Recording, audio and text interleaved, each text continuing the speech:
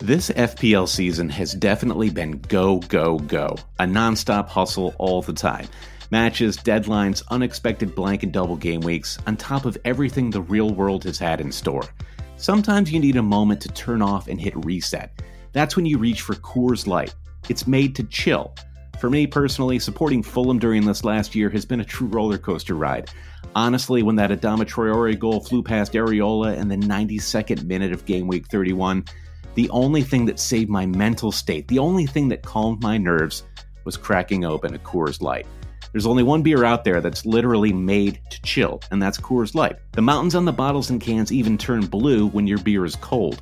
That way, you always know when it's time to chill. When you need to hit reset, just open a Coors Light. It's mountain cold refreshment made to chill. And listen, everyone, summer is pretty much here. It's about to get hot in New York. An ice-cold Coors Light is such a perfect way for me to beat that summertime heat. Coors Light is the one I choose when I need to unwind. So when you want to hit reset, reach for the beer that's made to chill. Get Coors Light and the new look delivered straight to your door with Drizzly or Instacart. Coors Brewing Company, Golden, Colorado. And as always, celebrate.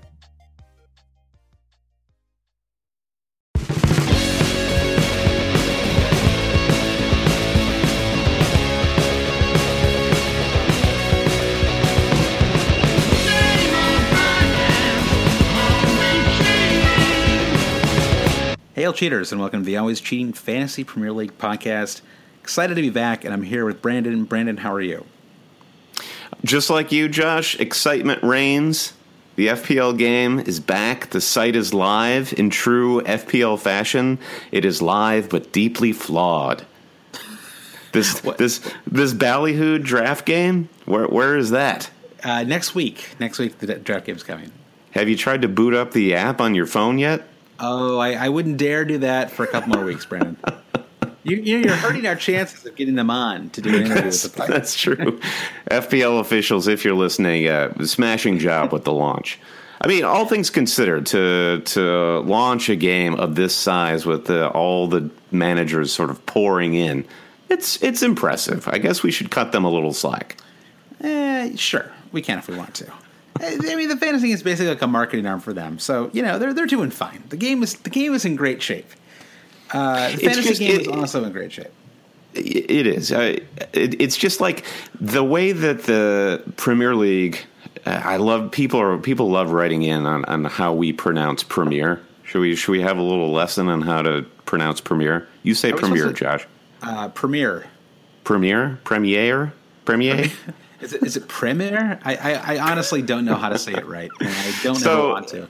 I just feel like the Premier League shoots themselves in the foot because it's all this buildup. Like there were 2 weeks of like, oh, guess what Gareth McCauley's price is going to be? The game is going to launch any day now. Right. And they're pumping up this draft league, and there are lots of mixed messages, I feel. And we're both marketers by trade. We were kind of I think we'd like a seamless launch of the game. But. Well, okay, I might beg to differ a little bit. I actually thought the social media was pretty decent this year. It definitely was. There was so much more of it, which is welcome. Yeah, exactly. And, I mean, they didn't even announce what day the game was going live, which was a little strange. And I'm not sure if that's because they didn't know themselves or what exactly. But I had a feeling it was going to be this morning. And actually, like, the first thing I did when I woke up was log onto the site and get in, auto pick my team so that I can get the lowest number possible for my team number. Okay, should we announce what our numbers are just so people know that? I think I'm like 14,040 or something like that. Yeah, I'm somewhere similarly in the 12,800 range. But it's like, I'm trying to think of what you could compare it to, but it's very much the first day of school. Like, oh, which classroom are you in? And everyone is, which is amazing. I was on Reddit this morning, and there was some guy in the thread who actually got number 4, which I don't know how you even do that. There must be like 25 guys that work in the FPL office that have dibs on those spots. So well done to whoever you are. I hope you're listening. I thought 14,000 was pretty good for the U.S. I mean, I wasn't going to wake up at 5 o'clock in the morning to do this. So we're at a distinct disadvantage. Brandon, before we go any further, I just want a couple things I want to throw out there. One, this is the Always Cheating Fantasy Premier League podcast. We are both Americans. I am Josh. You are Brandon, I believe. Yes, that's true. Yep, yes, we both correct. have U.S. passports. Both have U.S. passports. And we do a weekly podcast on the Fantasy Premier League game. We've both been playing for a long, long time. We're both friends in real life. Believe it or not, yeah. Yeah, acquaintances. No, we're friends. We're friends. Yeah, we've known each other for well over a decade. Years now, yeah. Longtime friends, been playing the game in our mini leagues and public leagues and you name it for a long, long time. So we talk about the game every week, and we're also like two grossly competitive people, and I think we've been that way even before we started playing the FPL game. Yeah, with each other in particular. So if you enjoy watching two people who are sickly competitive with each other talk about their fantasy teams each week, to the point where we don't even fully reveal what our transfers are to each other, even though it would make it for a better podcast, we won't do it out of sheer spite and let's be clear, the spite and competitiveness goes many layers deep. We first met because some people know this story. We first met because we dated the same girl. It's true, exactly. So There you go. There's a little window into the nature of the banter you hear on the Always Cheating podcast. Exactly. So it's a weekly podcast. We have. We have the Hail Cheaters Super League, which is a free public league that anybody can join. The league code is up on our Twitter feed. It's also on our Facebook page. Twitter is twitter.com /Hail Cheaters. That's HAILCHEATERS. And then Twitter or Facebook, we're at facebook.com /Always Cheating. If you ever want to email us, we're hailcheaters@gmail.com. And we also have a Patreon supporter page, Brendan. I bring this up right at the top of the podcast for one big reason, which is that a lot of people have been asking about. I'm scratching my chin right now, waiting for this one big reason. Do tell. Yeah, last year we had a head-to-head league that a lot of people really enjoyed playing, and it was called the Always Cheating Showstoppers League, and it was a relatively small league, and I think we kept it under 50. It was you only play everybody once, but then we had playoffs. So after 35 weeks, the top 8 teams made the playoffs. I happen to win, but that's of no importance here. But I bring it up again because it makes me feel good. Nobody even remembers that you won. So we are the head-to-head league is now going to be a Patreon supporter exclusive. So if you go to patreon.com /alwayscheating, you can learn more about it there. We put it at one of the absolute lowest pricing tiers. But if you want to play this year, you go there. Anyone who is currently a Patreon supporter at the $3 or $5 level, you're automatically going to get entry into the league. You don't have to resubscribe or do anything. We'll just automatically send you the code for the head-to-head league. What about me? Are you a supporter? You're actually not, Brandon. So we might have to talk. Yeah. I thought I got grandfathered in just by being here, but apparently not. You're tough. You're a tough customer. Yeah, we got a couple of delivers. We're also going to do a survivor pool this year in our Patreon league. We did one in the second half last year. It was a lot of fun. I'm a huge fan of the survivor game because it's like very low impact. I mean, don't tell this to Dave Wegner-Lodahl, who won the Survivor pool last year. He had all sorts of charts and tables, but it is a lot of fun. Just pick one team a week. I think we probably won't start the Survivor pool until maybe game week 6 or 7. Just something like that. We're going to give the league a few weeks to breathe. Let's let it like a wine, Brandon. Let's let the league develop, and then when people are starting to get a little bummed out about their team, starting to think, what, maybe this is not the year I finished number 1 in the world. Then we roll out the Survivor pool. So anyway, if you want to learn more about that, you can go to Patreon, and Patreon is patreon.com /alwayscheating to find out more. And for anybody who's listened to the podcast for a couple years now, we might do this on 1 or 2 more podcasts at the start, and then we'll leave it alone, and we're not going to bring it up every. Yeah, thanks for suffering through our brief sales pitch here. We appreciate exactly. it. So what else is going on? So the site is up. On this week's episode of the podcast, we are going to give a few first impressions. We've got a few comments from podcast listeners that we're going to share. We're going to talk about the new chip that's been added this year.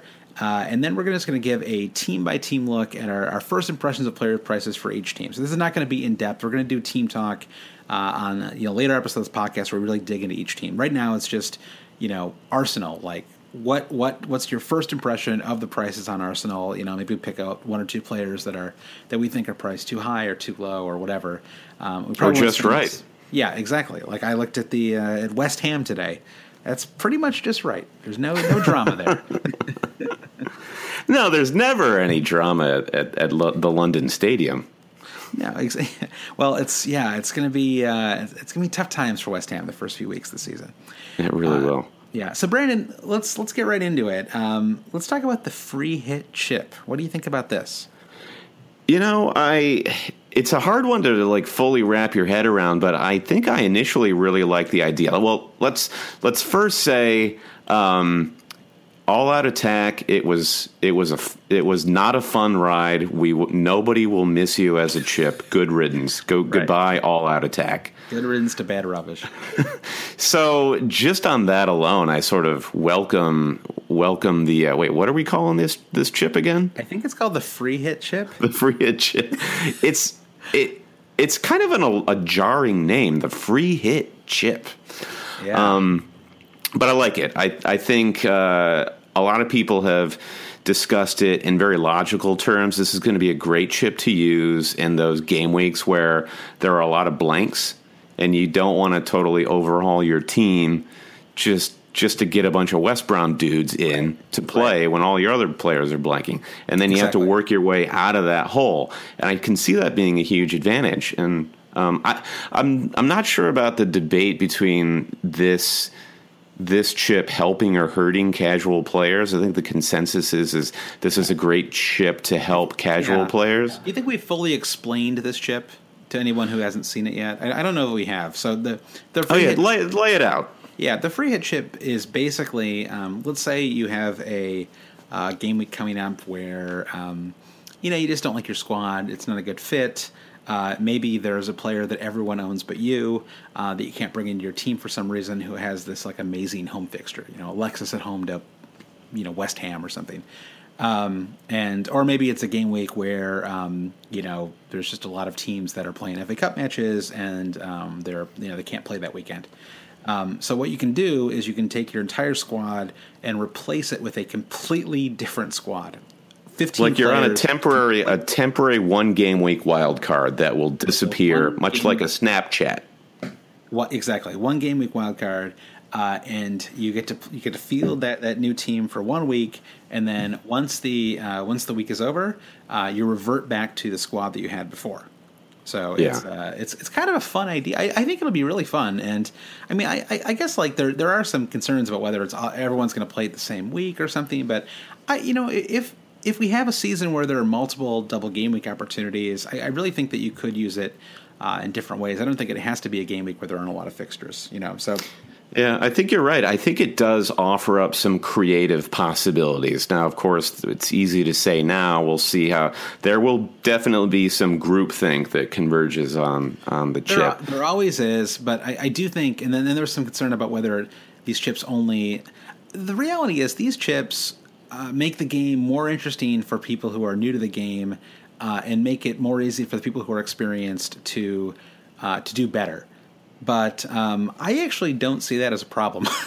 And I actually think it's harder and harder for good players to have an edge. I think that there are so many, it's a little bit like the online poker boom. Like the longer the more popular online poker got, the more that there was a sort of community of, websites and podcasts and books and whatever that explained to you kind of, just ideal strategy for a number of different situations.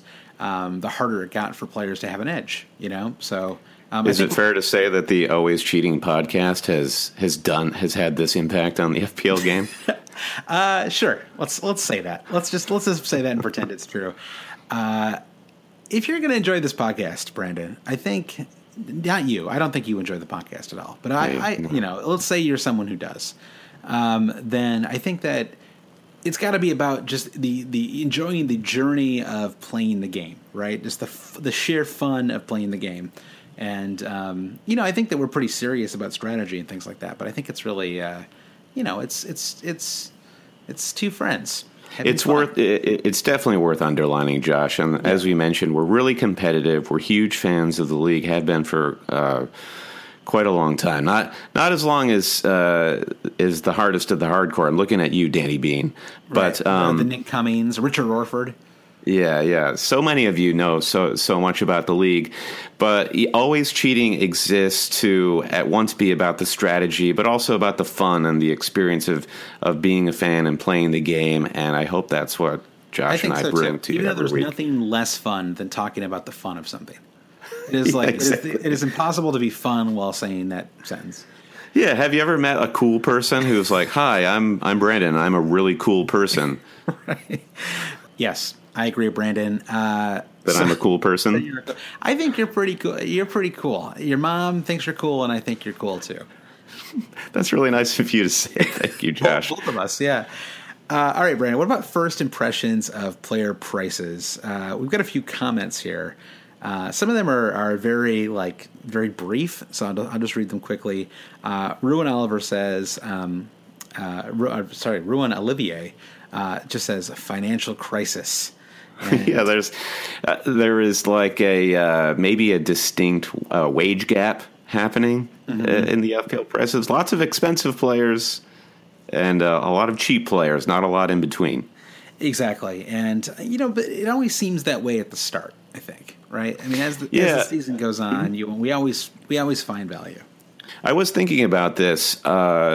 Especially in the impulse when the game first launches is you're looking at the new players who are new transfers, maybe unproven, looking to see what they're priced at. But you quickly gravitate to the stars from last season, like Alexis and Hazard and KDB and Lukaku, to see what they're priced. And of course, because they had great seasons, their prices are going to be higher. And you're going to get this feeling naturally that everything is a little more expensive because it is more expensive than last year. But we finished last year replete with all this knowledge of where the value lied, and that knowledge only comes to us once the season starts. Exactly. It's a one season rental, that knowledge. Yeah, exactly. Yeah. You're just like a totally clean slate now. So I do think that's where it benefits having played multiple seasons because, looking at Leicester, for example, and the kind of regression in prices that they've had this year,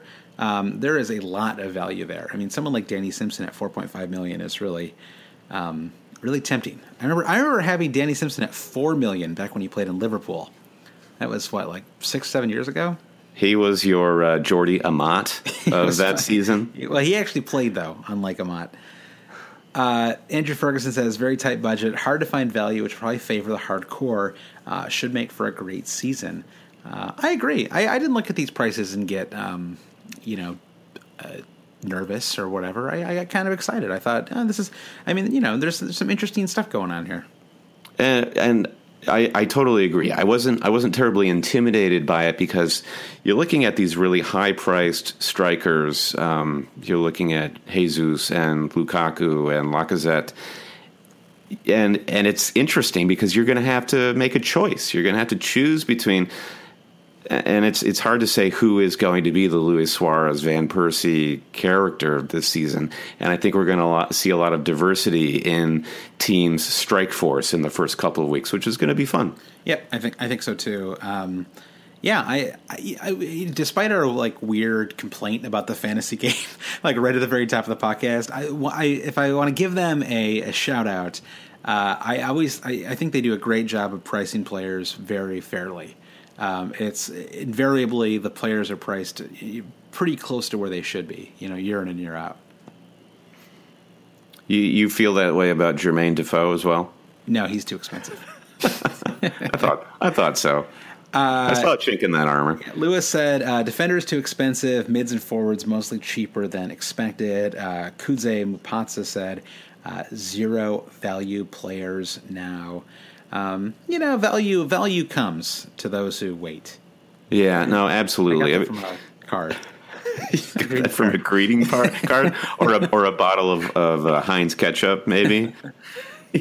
No, it's like we were saying before. It's really hard to see the value players at this stage. I mean, I think once we start tinkering around with our teams, we'll start to get ideas of exactly. I mean, like, I feel like today was Ruben Loftus-Cheek's day, right? Where everyone he's in like 98% of all teams. This guy who's like, I don't think ever scored a goal in. Has he scored a goal even like in the championship or anything like that? I mean, he's just a player who we all know, right? Because he's played for England under 21s and he's played for Chelsea for a long time. Yeah, I mean, he's been one of those guys who's always been on the like outer rim of the Chelsea first team, but there is this feeling around him because he didn't just ride the bench the entire time. He would get, I mean, he'd get garbage time minutes, but you still did see him play, maybe get 10 minutes once a month. I think that's enough to see potential. He scored 1 goal in 22 appearances dating back to 2014 for Chelsea. That does not mean he's not a talented player. I'm just saying. Yeah, and he could turn out to be that value, but there are shades of.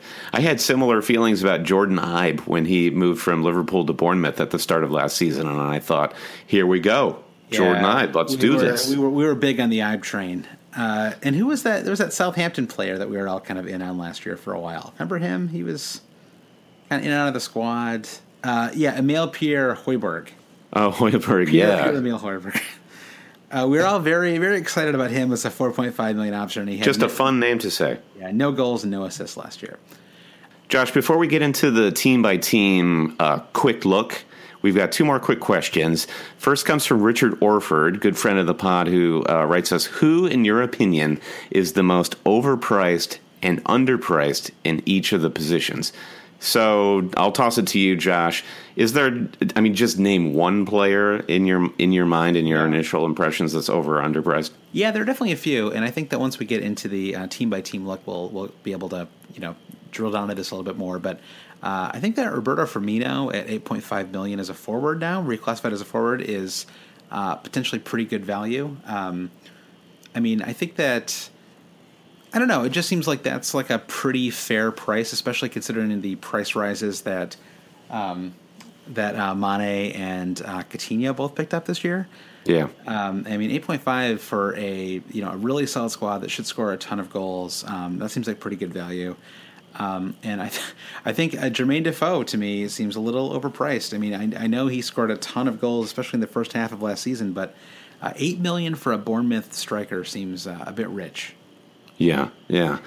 I was looking more at the defensive end of things. I was flabbergasted that Thibaut Courtois came in at 5.5. We had predicted 6. Now, it's not 0.5 doesn't seem like a huge gap in price, but for a goalkeeper in particular, a starting goalkeeper at a Champions League side, 0.5 makes so much difference, and I think that might be great value. I mean, depending on your feeling about needing Chelsea coverage on the wings where they were so effective, and you don't want to double up. Or expensive keepers. I tried the expensive keeper thing last year, and it really backfired, so I think I'm going back to my 4.5, 5 million tops. I mean, Pickford at 5 million is kind of interesting to me. And at Everton, Leighton Baines, I know this guy has been just a sterling FPL asset forever, and he kind of took us off guard looking at top five defenders from last season, and he was there at number 5.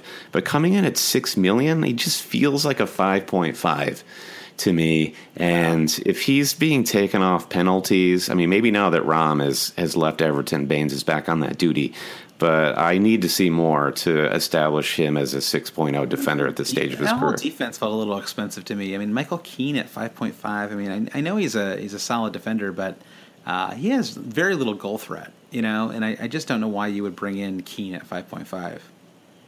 They actually, upon consideration, Everton could have a really great defense with Pickford, Williams, Keane, if Coleman gets healthy sooner rather than later.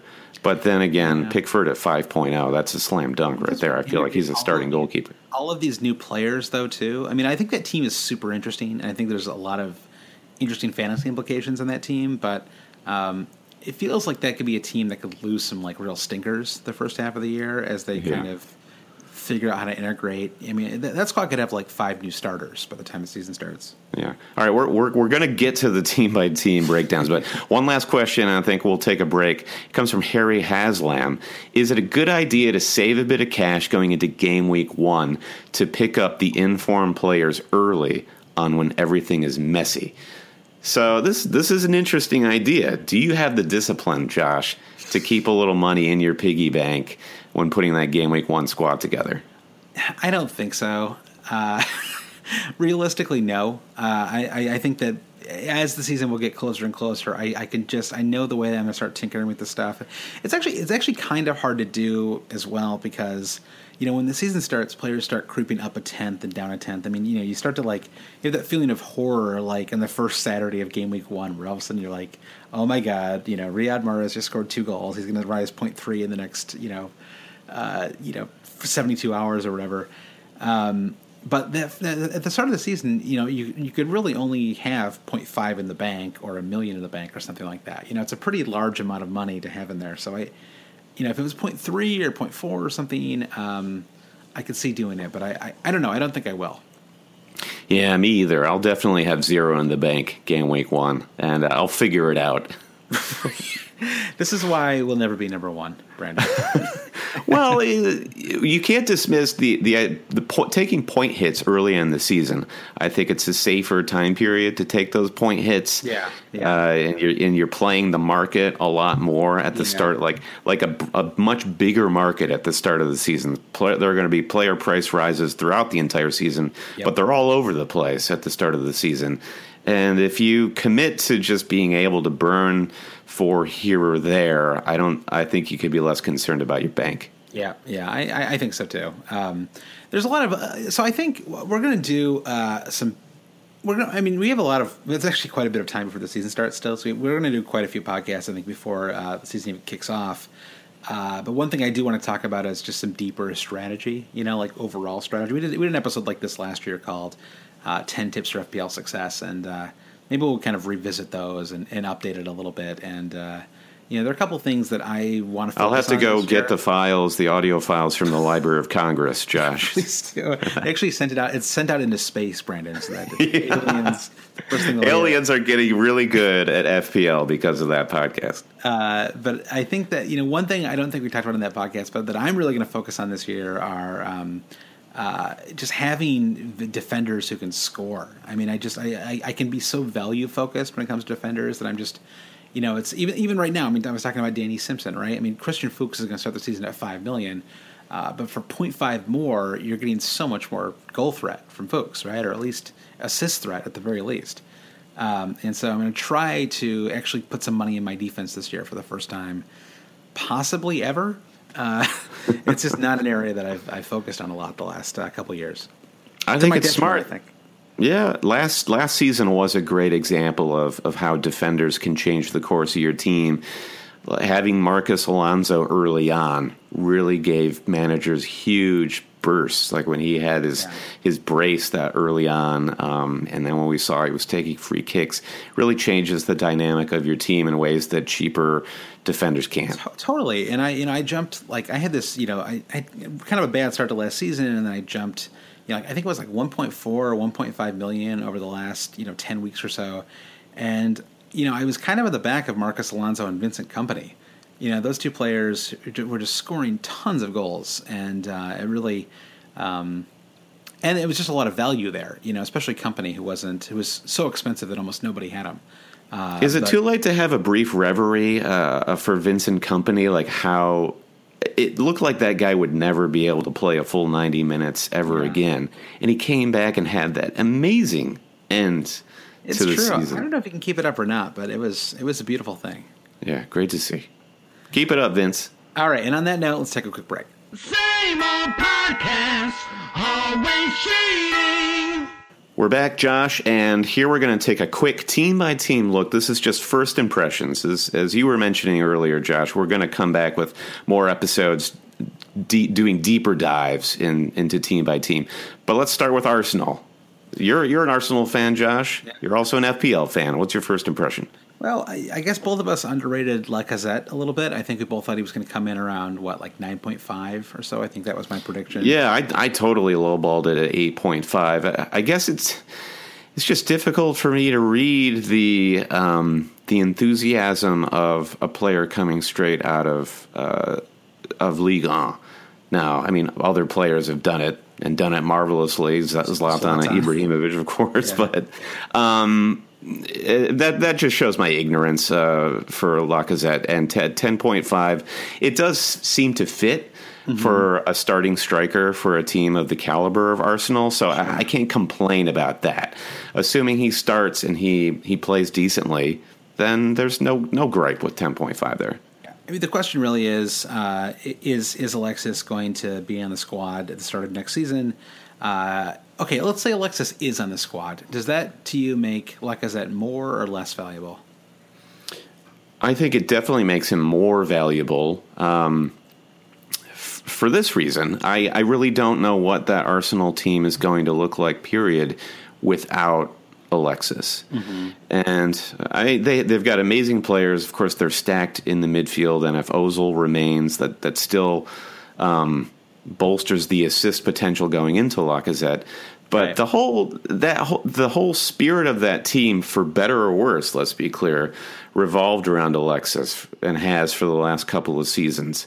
So I think I want to wait and see if he ends up leaving. If Sanchez stays, then Lacazette seems. Yeah, I think from open play, it certainly makes him more valuable. I think if Alexis was on Pens last year, at least he was once Santi went down. So Lacazette would probably be on Pens if Alexis left. So that's one factor. But yeah, we'll just have to wait and see on that. I think Alexis. Okay, so I mean, we had a question from Uppercut Panda said, what to do with Sanchez. Let's just assume right now that Sanchez stays on Arsenal. What do you think about that 12 million price tag? It's very high. I mean, we put the ceiling at 11.5. I can't say I'm really surprised at 12 because he's been such a stud in FPL the last couple of seasons. But if you're looking to bring in some heavy hitters up front, like Lukaku or a Manchester City asset, it's going to be really tough. And there are a lot of really appealing midfielders out there that we're going to talk about. I think I like Lacazette a little more to start off the season. More than for one thing, Alexis, I mean, played again this summer, right? So he might get an extended break, which Wenger usually does. So I think that Lacazette is just such a natural goal scorer. He's kind of done it every year. He's a little older for he's not one of these he's not a 21-year-old striker who no one really knows what to think about yet. He's 26. He's had a lot of experience in the French league. They actually were looking at bringing him in last year. So I think that he is. I think Lacazette may actually be on my team at the start of the season. Okay. Yeah, so I think he's interesting. I think that Sanchez seems a little overpriced to me at 12. Ozil at 9.5. I mean, a lot of these prices are kind of where you'd expect. I heard some people talking about Ramsey online, but I just don't see a lot of value there, even at 7 million. He only scored 1 goal and 4 assists in 1,236 minutes of play last year. I know he's battled some injuries, but just not, I don't think he's ever really going to replicate that form from the 13-14 season where he had 10 goals. Yeah, it does seem really unlikely. I mean, Oxlade-Chamberlain, you keep waiting for him to have a breakout season and just maintain a regular starting position. Yeah.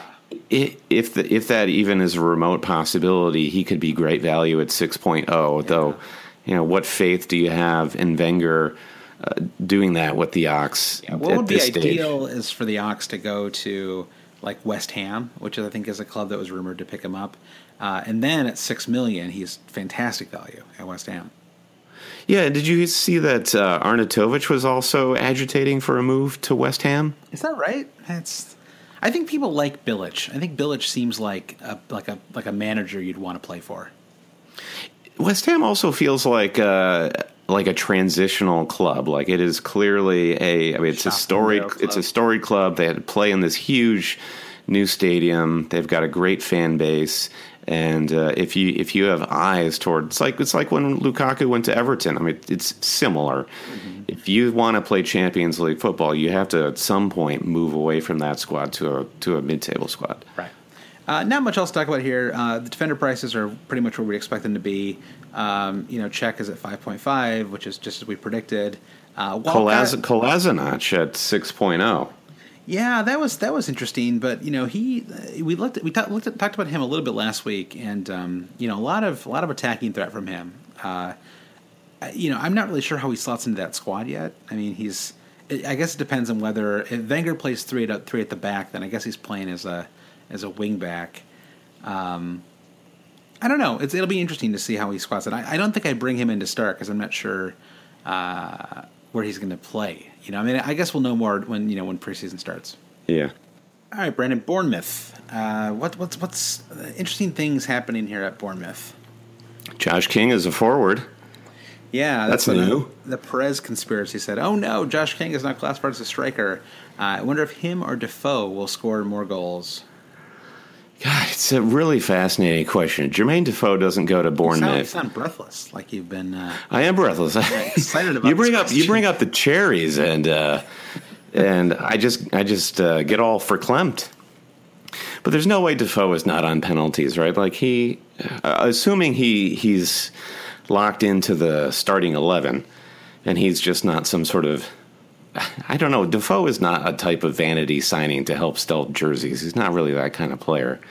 I mean, I like Defoe. I mean, I think he's a professional. I think he's a teetotaler. I think he's really pretty on the up and up. He was really good with that kid last year, Bradley Lowry. I mean, I like Jermaine Defoe. Don't get me wrong, but he is. Yeah, he had that really stirring video where a press conference where he was talking about his relationship with Bradley, and it totally seems like a guy, a very human guy. But he is about to turn 35 this fall, and you just wonder, at $8 million, that just seems like way too much. I mean, if you're going to bring in Defoe, you got to bring him in for the first 8 weeks or something, because it's not going to last. I don't think this guy is built for, a 38-week season anymore.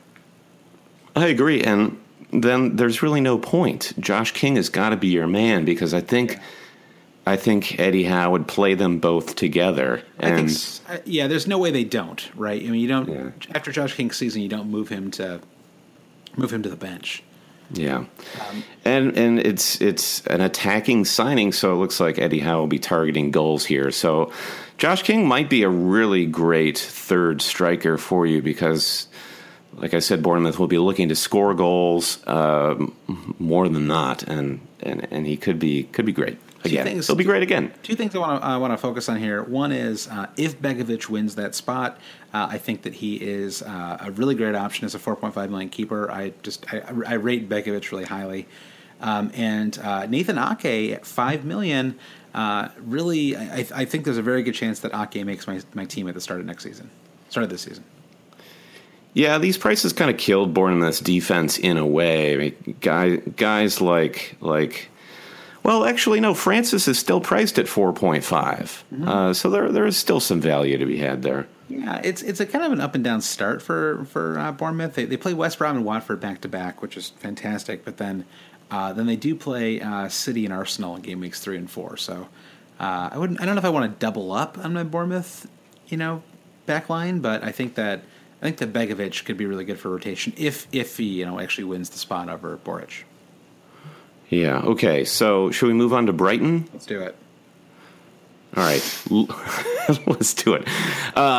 First of all, there's a guy named Dunk, Lewis Dunk. Gotta love that. That's for the American fans, and I appreciate that. Thank you. Thank you, Brighton. Knockert, I've heard he's pretty good. Okay, let's own up here. We don't know shit about Brighton. Yeah. And I actually put a call out on Twitter this afternoon, but I'll put the call out here as well.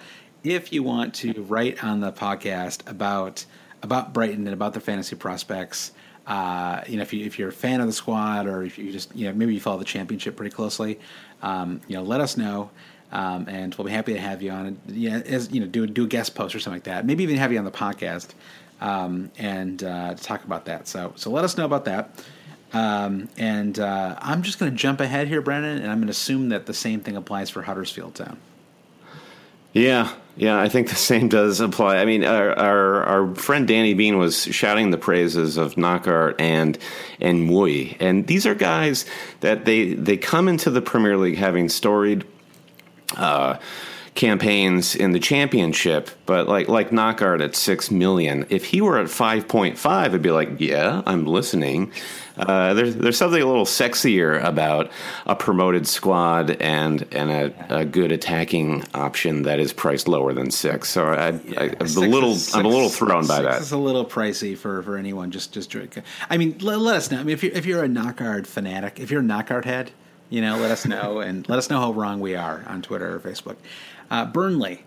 I like these prices. I don't really know what to say about these prices other than they're like exactly the same as last year.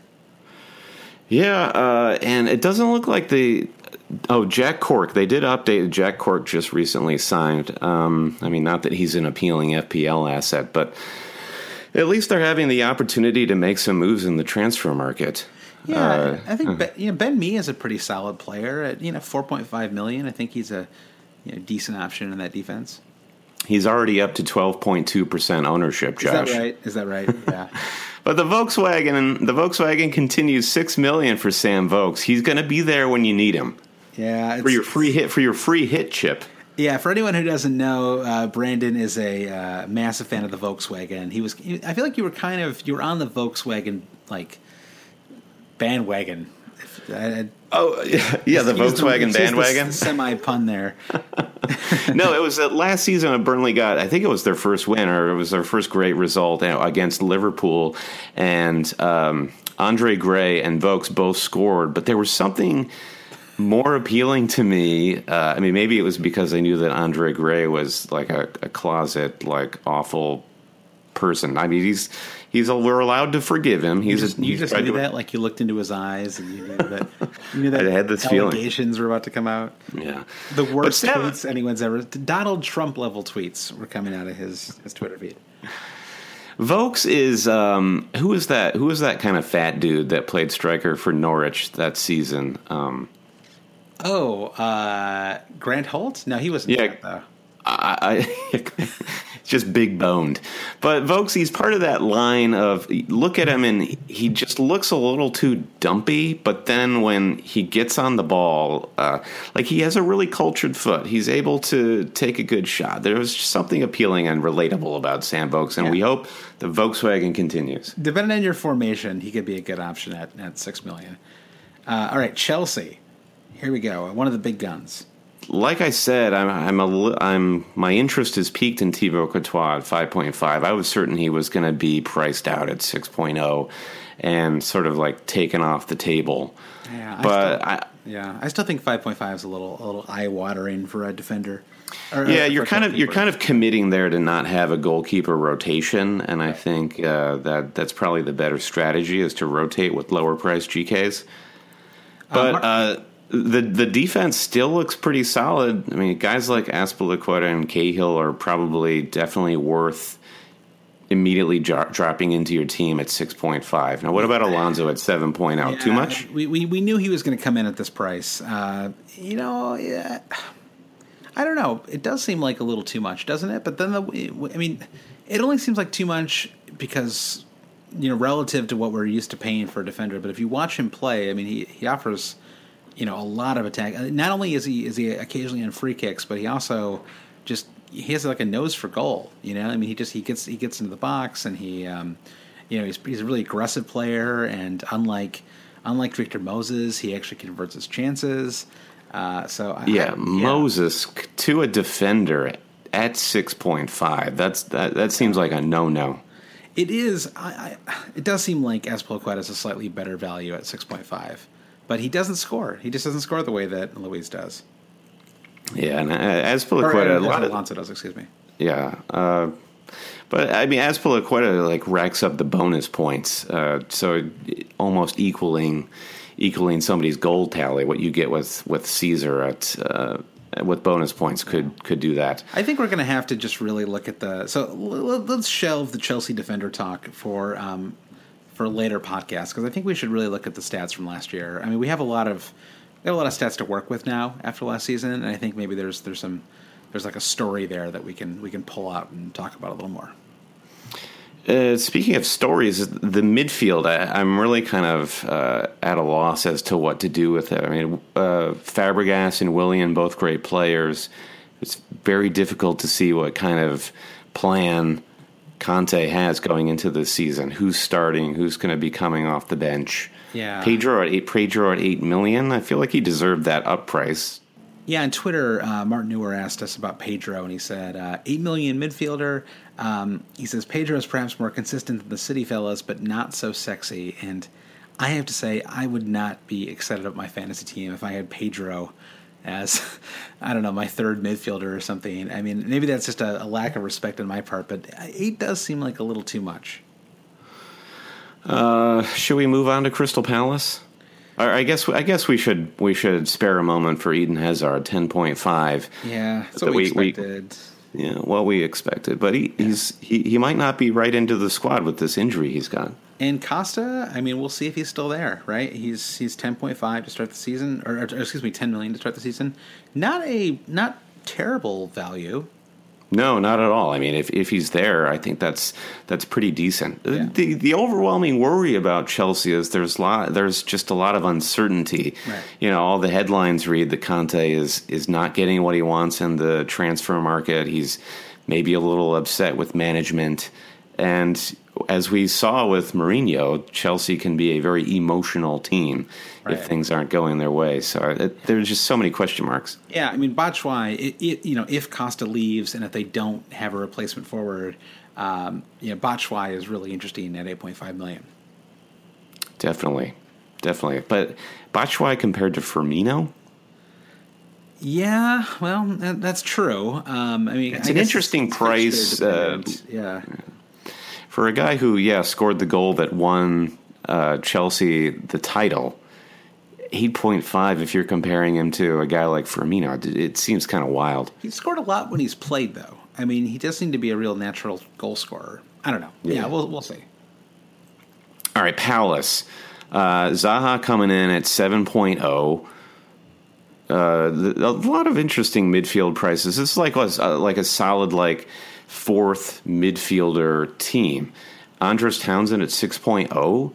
That seems like a good puzzle piece to fit into your midfield. Yeah, I agree, even though I can't stand Andros Townsend. Ruben Loftus-Cheek, we talked about already, is $4.5 million.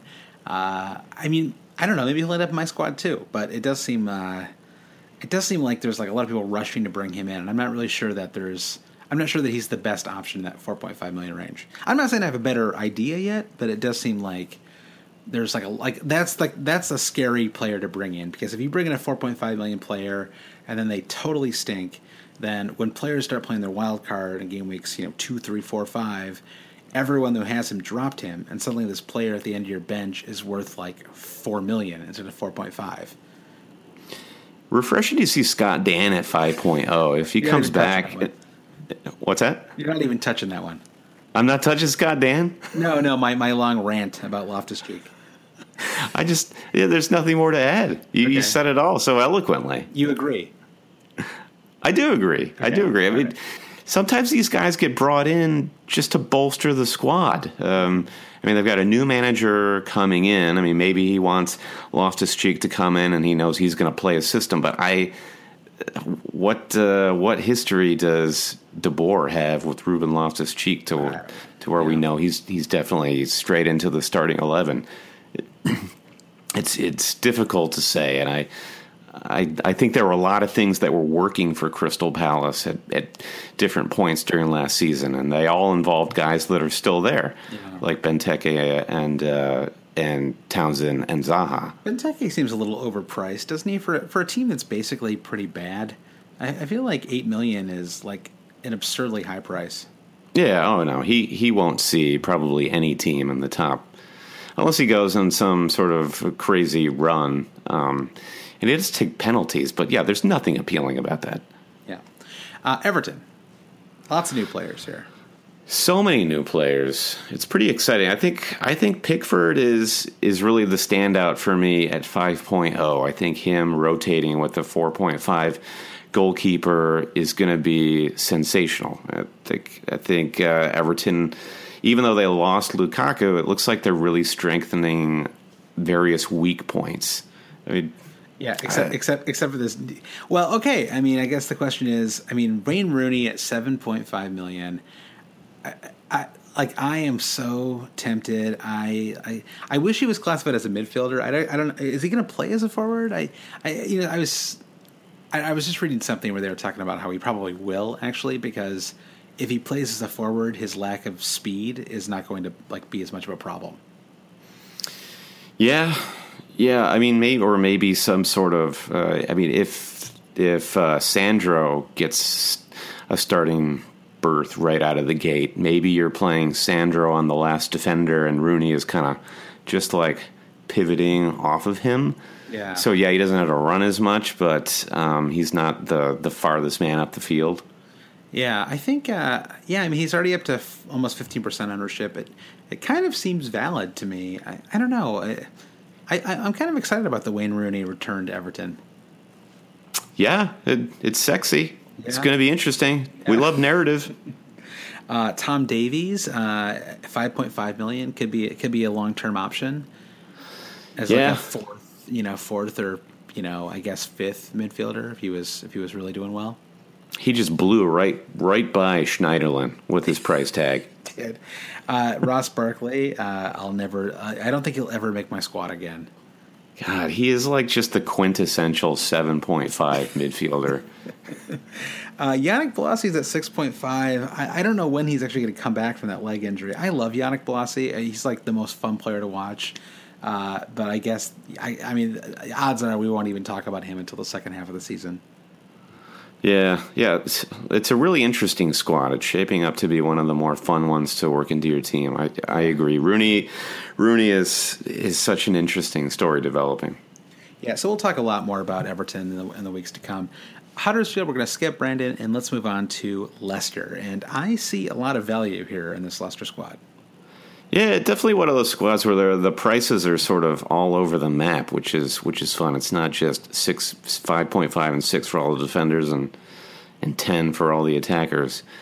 But there is this cluster of 8.5 strikers now. We were just talking about Firmino and who else were we? Oh, who else were we talking?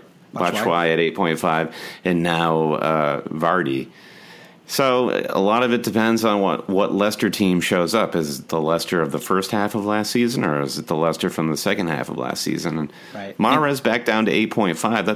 That's interesting. Yeah, and if he ends up at Arsenal, then he's fantastic value at $8.5 million.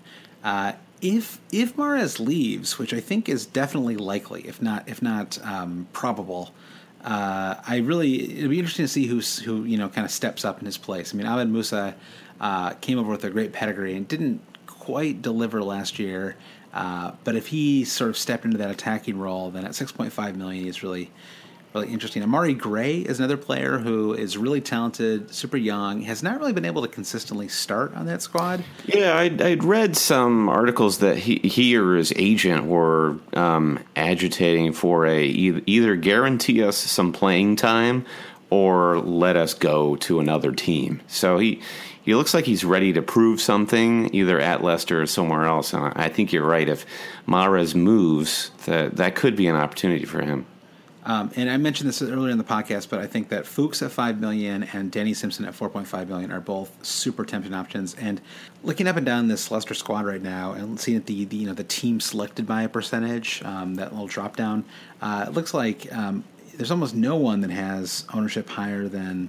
Looks like Danny Simpson at 5.8% is the lowest, but I see a ton of value in this team. And Fuchs at 2.9% at $5 million seems way too low to me. I think that there's a very good chance he makes my squad at $5 million. So, I would definitely be looking at Leicester if you're looking for some value options.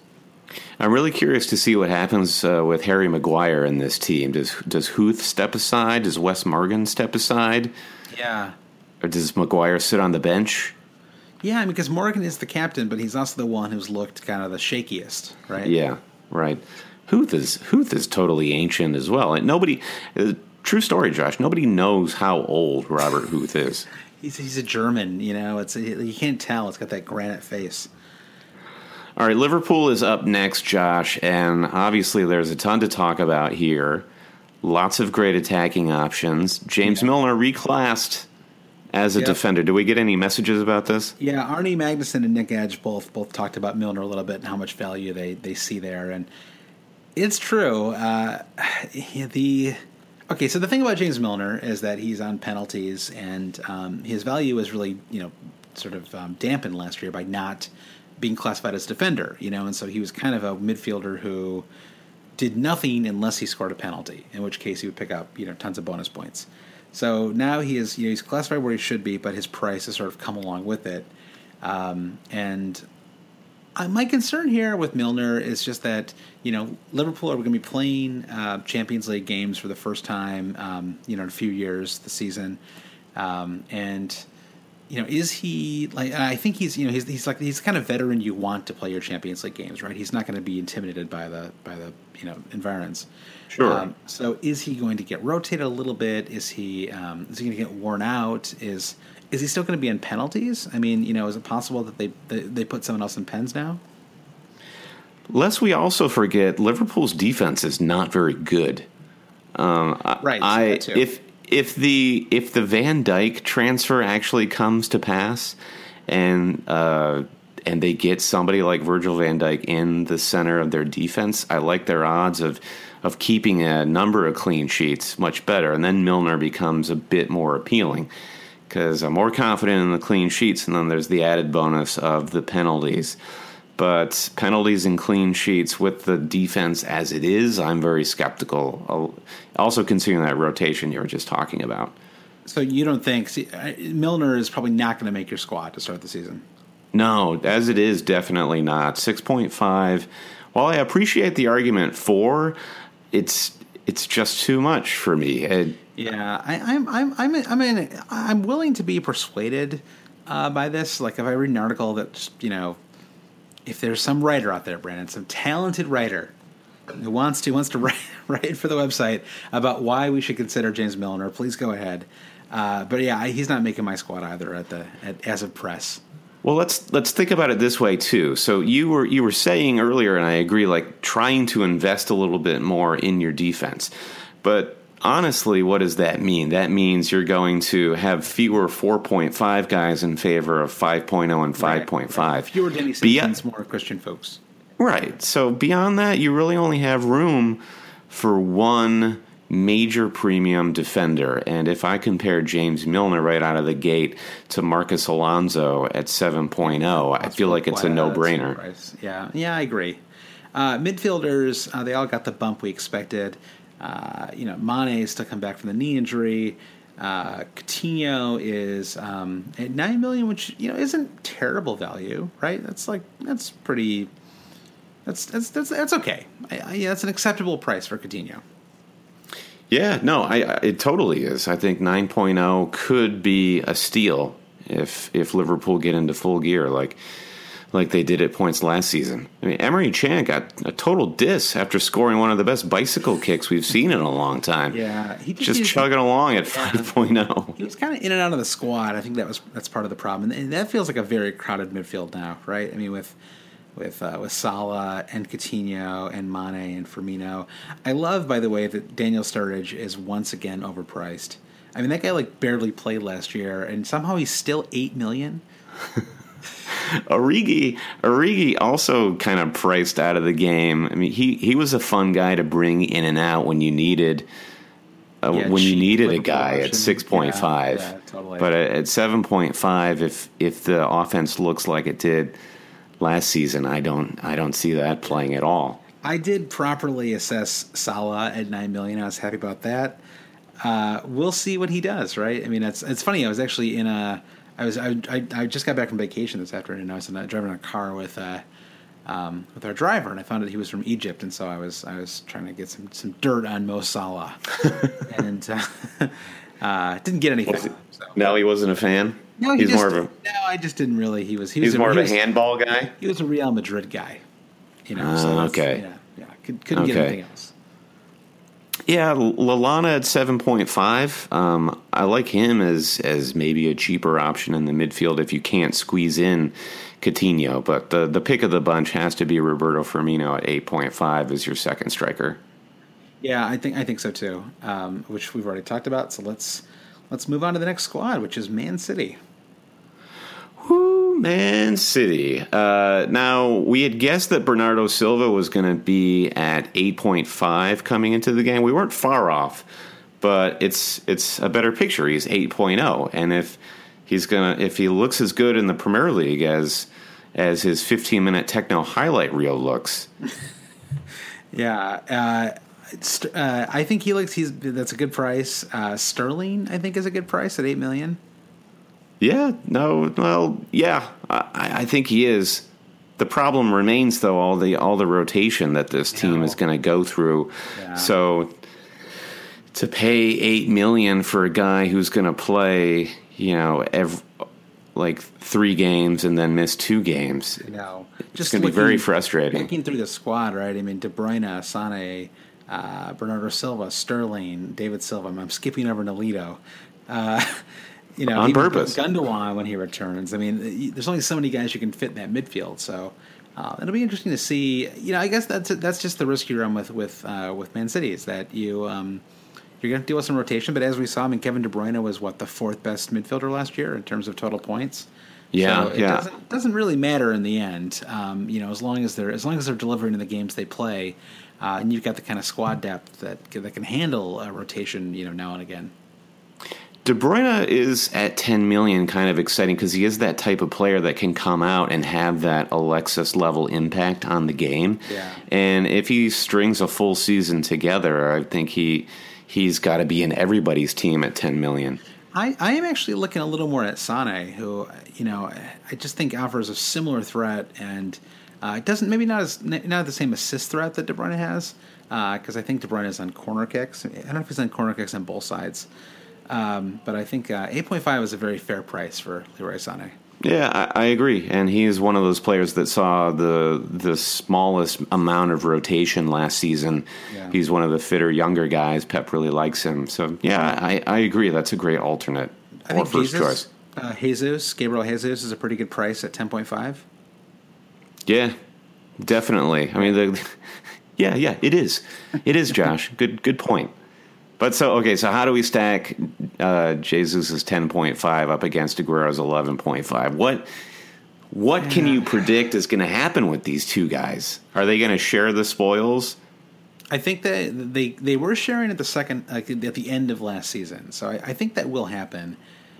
I hope that one of them doesn't become like the Champions League starter and the other guy is the Premier League starter or something. That could be kind of messy. I'm probably going to stay away from these guys and probably focus on their midfield, but I don't know. What do you think? I agree. I think their midfield is probably going to be more, I don't want to say essential. Just more value for money. Right? Yeah. Gut feeling right now is the midfield. Obviously, Aguero and Jesus more so appealing because he's a little cheaper and probably will play just as many minutes. These guys could be scoring all of the goals. This conversation could be completely different in 2 months. Yeah. But yeah, my gut is telling me midfield right now. All right, let's see if we can pick up the pace here a little bit. This is gonna be like a 3-hour podcast. Man United, David De Gea still on the squad for now. I don't know what's happening there. I mean, he's all over their Instagram, dude, on their US tour. Yeah. It seems like he's in everyone's good graces. Yeah. I think the defenders seem a little expensive. I mean, we thought the Lindelof would come in at 5.5, but buying at 6, I wish he was 5.5. I mean, I guess 6 is fair, but I don't see a ton of value there. Valencia, 6.5. Yeah, that one is really insane. I mean, insane is kind of strong, but Lindelof is pretty appealing at 5.5 if it's a classic Moo team. They're keeping a lot of clean sheets. Yeah, totally. From what I've seen of him, I think he could end up being like a bonus point magnet. And if that's your way into one of the top teams in the league, I could deal with 5.5.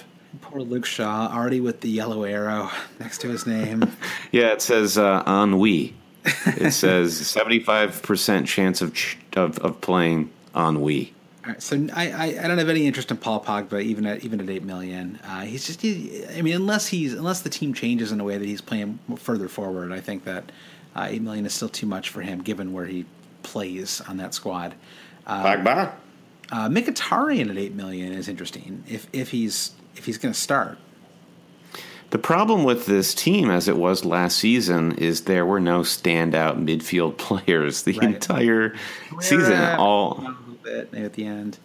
Yeah, definitely. Everyone kind of had their moment, right? But it all really revolved around Zlatan. And then when he got injured, it all just revolved around them squeaking out a late Marcus Rashford goal. All right, well, so it's really hard to judge these midfielders.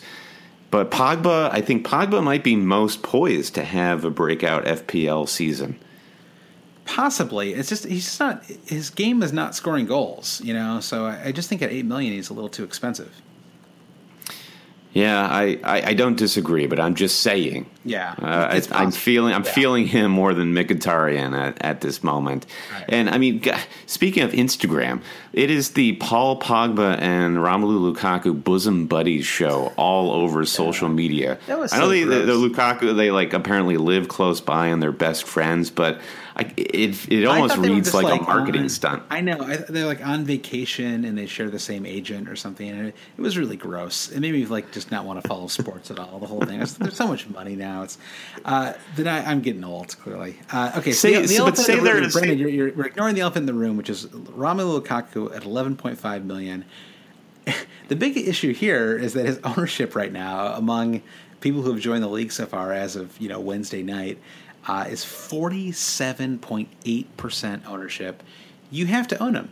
If he doesn't, maybe his ownership level is so high. I hope he gets injured because Josh. I know, Brandon. I'm terrible. You were just saying how much you hate sports. I know. And then you become one of those people. Well, I just think that Lukaku is at 11.5. I mean, he's basically going to take over that Ibra slot. He's a natural goal scorer, and he's finally playing for a squad that is full of really talented players. I mean, he scored a ton of goals on an Everton squad that didn't really have much of a midfield. Yeah, he's just a natural finisher. I think everyone kind of has. Last season.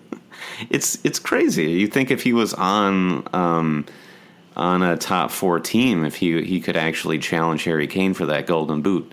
But he's straight in my squad. I've just got a feeling. And he's got a lot to prove yet again, and I think he'll be ready. I think you can't not have him, given his ownership percentage. Because if he does anything, basically, if you want to try to be number 1 in the world this year, if that's a goal that you at least want to harbor for a couple of weeks, you're going to have him in your squad, because if he scores 3 goals in the first 2 game weeks, you'll never catch up, right? It's basically you're giving everyone else, because everyone's going to captain him too, so it's just going to be this huge, hole that you put yourself in right off the bat.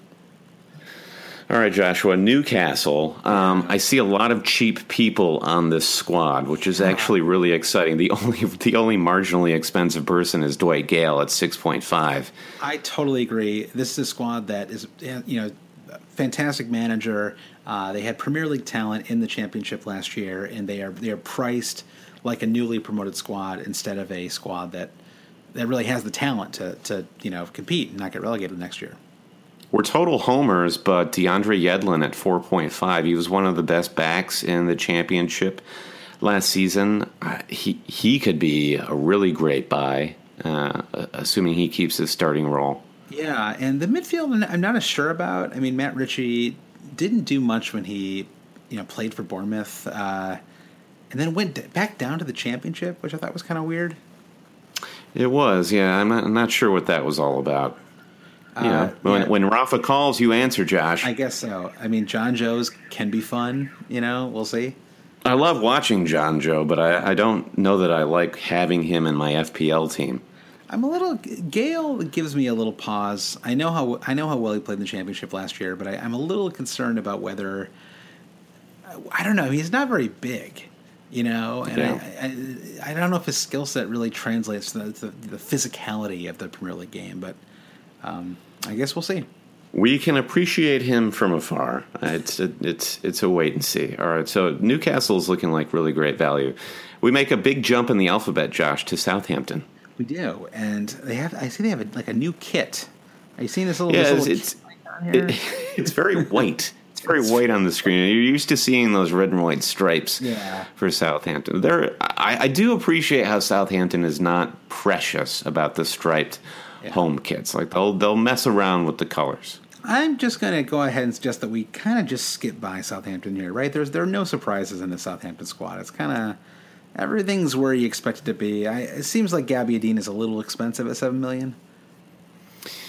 Yeah, he does. He does seem expensive at that price. I mean, I guess we point out Virgil van Dijk at 5.5 with the potential for him moving to a team like Liverpool, and that could turn into a valuable prospect. Right. Yeah. So Van Dijk at Liverpool or a similar Premier League squad, great value. But I wonder if Southampton really is just going to put their foot down here, right? I mean, at some point they have to worry about their reputation, with their fans as being just a straight up selling club.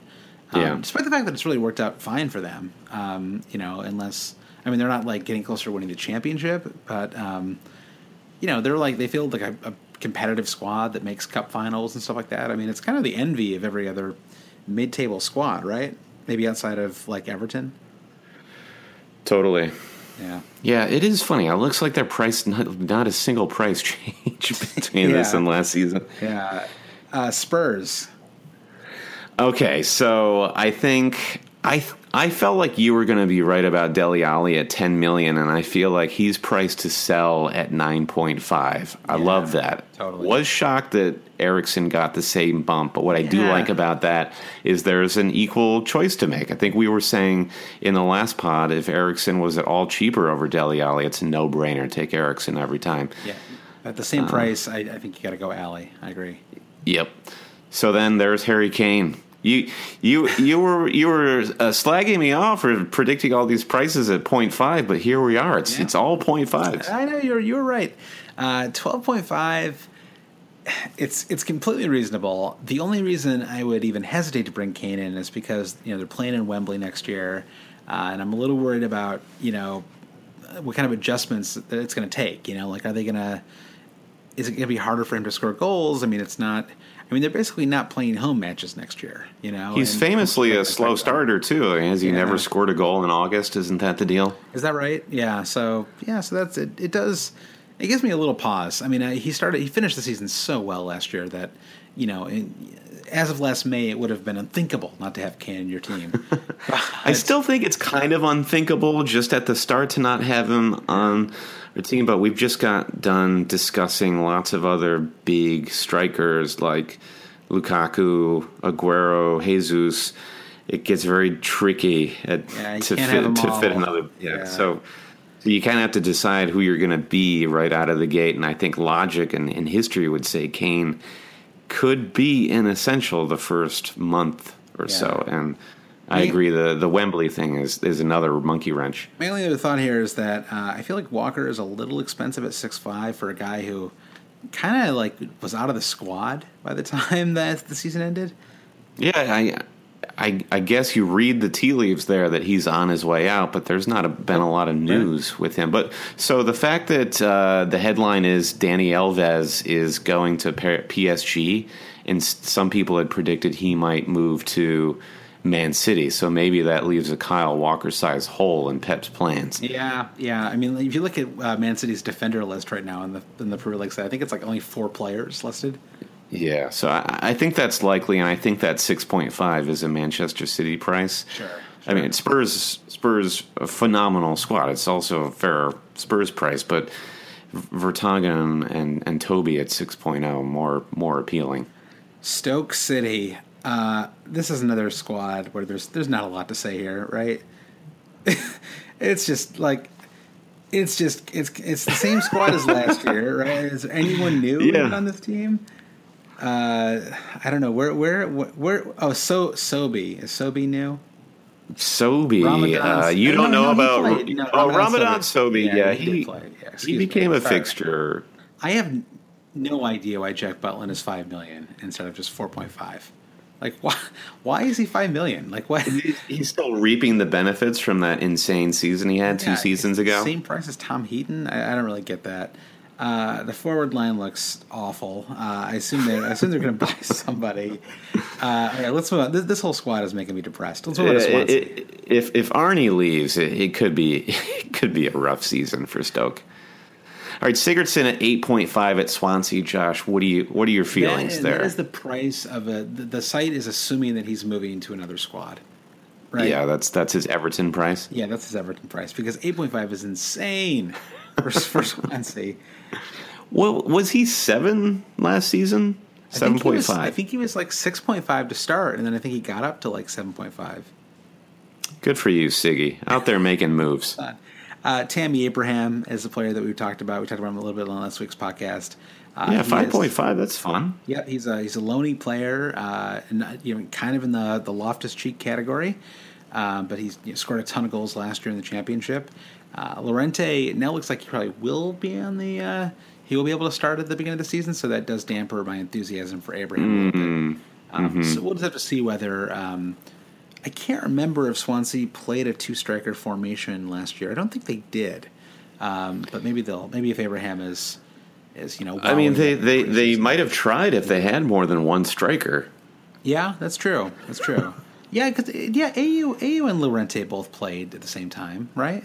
A little bit, Jordan AU. Yes, that is correct. I think they just didn't have a lot of luck getting everyone firing on all cylinders at once. But speaking of, what do you think about Llorente at 7.5? Does that feel fair to you? I guess so. I mean, he really did score a lot of goals last year. He scored 15 goals. That's a 7 seems like a reasonable. He's getting kind of old though, right? I think he's like 34 or something like that. Yeah. So I'm not sure. The player that I like here is Fabianski at 4.5 million. He was 5 last year, and he was just a little too expensive. Yeah, I agree. I do like him. I like him as a man. Yeah, he's a good man. He does sound like a good guy, right? All right, Watford. Okay, man, we're really getting to the end here, aren't we, Josh? We are, Brandon. It's been a fun 5-hour podcast, but I'm starting to fade. Big man Capu, 5.5. You got to respect that. That's true. God, this whole... So, okay, I guess we have one... There's only one 6 million player, and that's Pereira, who is a great player when he's healthy. Yes, he is. He's got that sort of fancy Serie A way of playing, doesn't he? I guess Troy Deeney actually is 6.5. So you have one 6.5 million player. Holebas, everyone's favorite yellow card magnet, and corner kick taker at 5.0. That could. Sure. I don't know. I feel like all the excitement from him is drained away when you price him up. Yeah, I agree. If you're a Watford fan, let us know who we should take in this midfield, because I'm looking right now at Hughes and Cleverly and Burgess and Success. I like the way you said Burgess, like Burgess. Burgess. I liked Isaac Success last year. They've actually played him a little bit as a forward, I think, but he didn't quite it didn't quite happen for him. So maybe this is Isaac's year.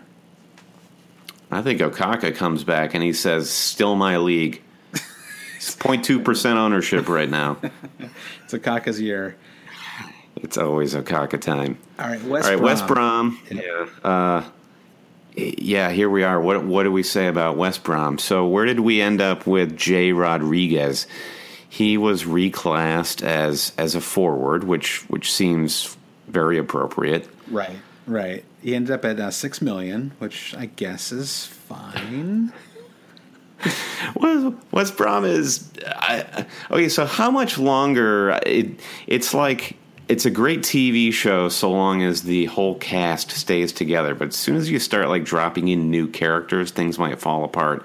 And I do fear that West Brom's storied defense, as soon as you start stripping away guys like Gareth McCauley, who is now officially 42 years old, I love the way there's only 4 defenders listed, right? Because Brunt got moved to the midfield. And it's like they just shrug their shoulders. They're like, you know what? They're all 5. You know, just like, take a shot. You know, pick one of those 4.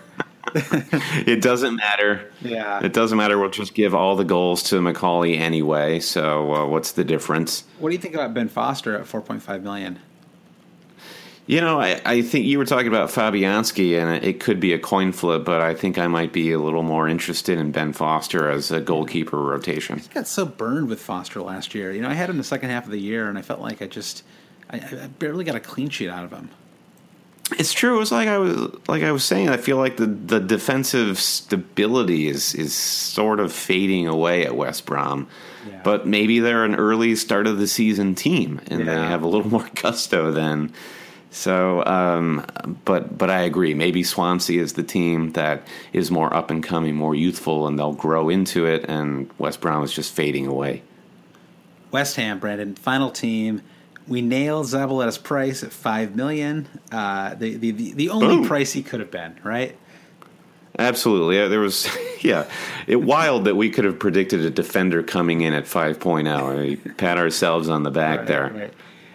Jose Font also at $5 million. That's a pretty good price. Cresswell at 5, and I said this on last week's podcast, but and I said if Cresswell was the same price as all the other guys, you got to go Cresswell, and I stick to that because Cresswell can do a little bit of everything. A little set piece delivery, can score some goals. He took a little step back last year, but I actually think he had some injuries. Looking at his minutes played. Last year versus the 2 years before that, and he actually played about 1,200 less minutes last year. Yep. So I think that Cresswell at $5 million is a really interesting option. Unfortunately, it's a very tough start of the season for West Ham. So I don't think I'm going to actually have any of those players to start off my season. Your two challenges this season, Josh, should you choose to accept them. One, get Andy Carroll during the brief window in which he's healthy, because it's 6.0. You got to like that. Right. And your second challenge is to get Mikel Antonio at 7.5 during the brief window in which he can't stop scoring goals. Right. I waited too long last year. I brought him in when he stopped scoring. Well, he did. He got too hot too early, and everyone he was one of those situations where you thought you'd just ride it out, and it was some painful weeks there. You thought you were in for a Mahrez level run, and it just did not happen. Yeah, Antonio he's creeping up into that Sigurdsson price territory, and it's hard to say if he's earned it or not. But I do like if Andy Carroll can get himself healthy. Oh my God! I do not talk yourself into Carroll. Do not bring in Carroll. If Andy Carroll can get himself healthy is the biggest cliche in sports at this point. So Andy Carroll is going to be nobody's going to have him in their draft teams right away, right? Because he's not healthy.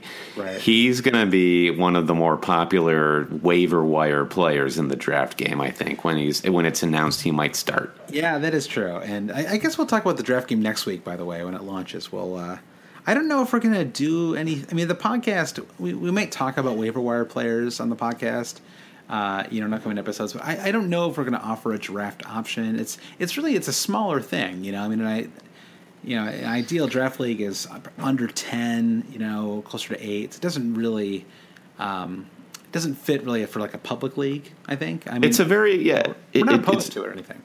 No, but I think you're right. It's a more intimate game. Yeah. You want to sort of be in constant contact with other managers in your draft league because it is so detail oriented. There are actual transfer windows opening up and closing in real time. If I could offer one suggestion, it's that if you're gonna do the draft league, don't ask anyone to join your draft league if they're the kind of person who stops playing the game around game week 20. Which is true for, in my experience, about 1/3 of every league is full of people who just stop playing, right? About 20 weeks totally. Into the season. And How frustrating would it be if one of those players had Lukaku, and there's no inter-team transfers allowed. So you just, no one has Lukaku for the last 20 weeks. And that doesn't seem very fun. So I think you do want players who are, are people who are like really active, if you're going to do the league. Totally. All right, so we have just like a boatload more content coming up in the coming weeks, just previewing the season. Isn't that right? That is right, and I'm excited about it. And it's actually the podcast gets easier to do as we go because we're kind of like we're just talking about impressions right now. We don't know anything right now. We don't know anything exactly. So we're just learning how to pronounce the players' names at this point. Right, exactly. So I'll say it again. Two things. Actually, like three things. One is if you enjoy the podcast, please tell your friends about the podcast because we're really trying, especially early on in the season, we want as many people to listen to the podcast as possible. We're not doing this for money or anything like that, but it is sort of fun to just keep kind of growing our audience as the weeks go by. So share the podcast. And you can follow us on social media. You can go to twitter.com/HailCheaters to find our Twitter feed, facebook.com/alwayscheating to friend us on Facebook, or follow, whatever. What is it? To join our page, right? You like it. You'd like to like the page. When's the last time you were on the internet, Josh? It's been about 2 decades. You were still waiting for that new AOL disc to come in the mail. I like the information superhighway. I just don't have the time, Brandon. Sure, who does these days? All right. So anyway, so find us. You can also you learn more about the head-to-head league and other things on the Patreon page, which is patreon.com/alwayscheating. Lest you forget, Josh, all of this information is available to our listeners in one easy stop, alwayscheating.com. That's our website. That's right. And if you want to keep listening, please subscribe to the podcast. You can find us on iTunes, SoundCloud, Stitcher, Google Play, wherever you get your podcast, and rate and review that. That is always definitely approved on our end. I approve this message, and I'm very jet lagged, Brandon. I am going to go take a well-deserved 10-hour sleep. Take a nice rest, Josh. And to all our listeners, just lay your head down now. It's been a great podcast. You deserve it. And we'll see you next time. Brandon, I'll talk to you next week. Poku forever.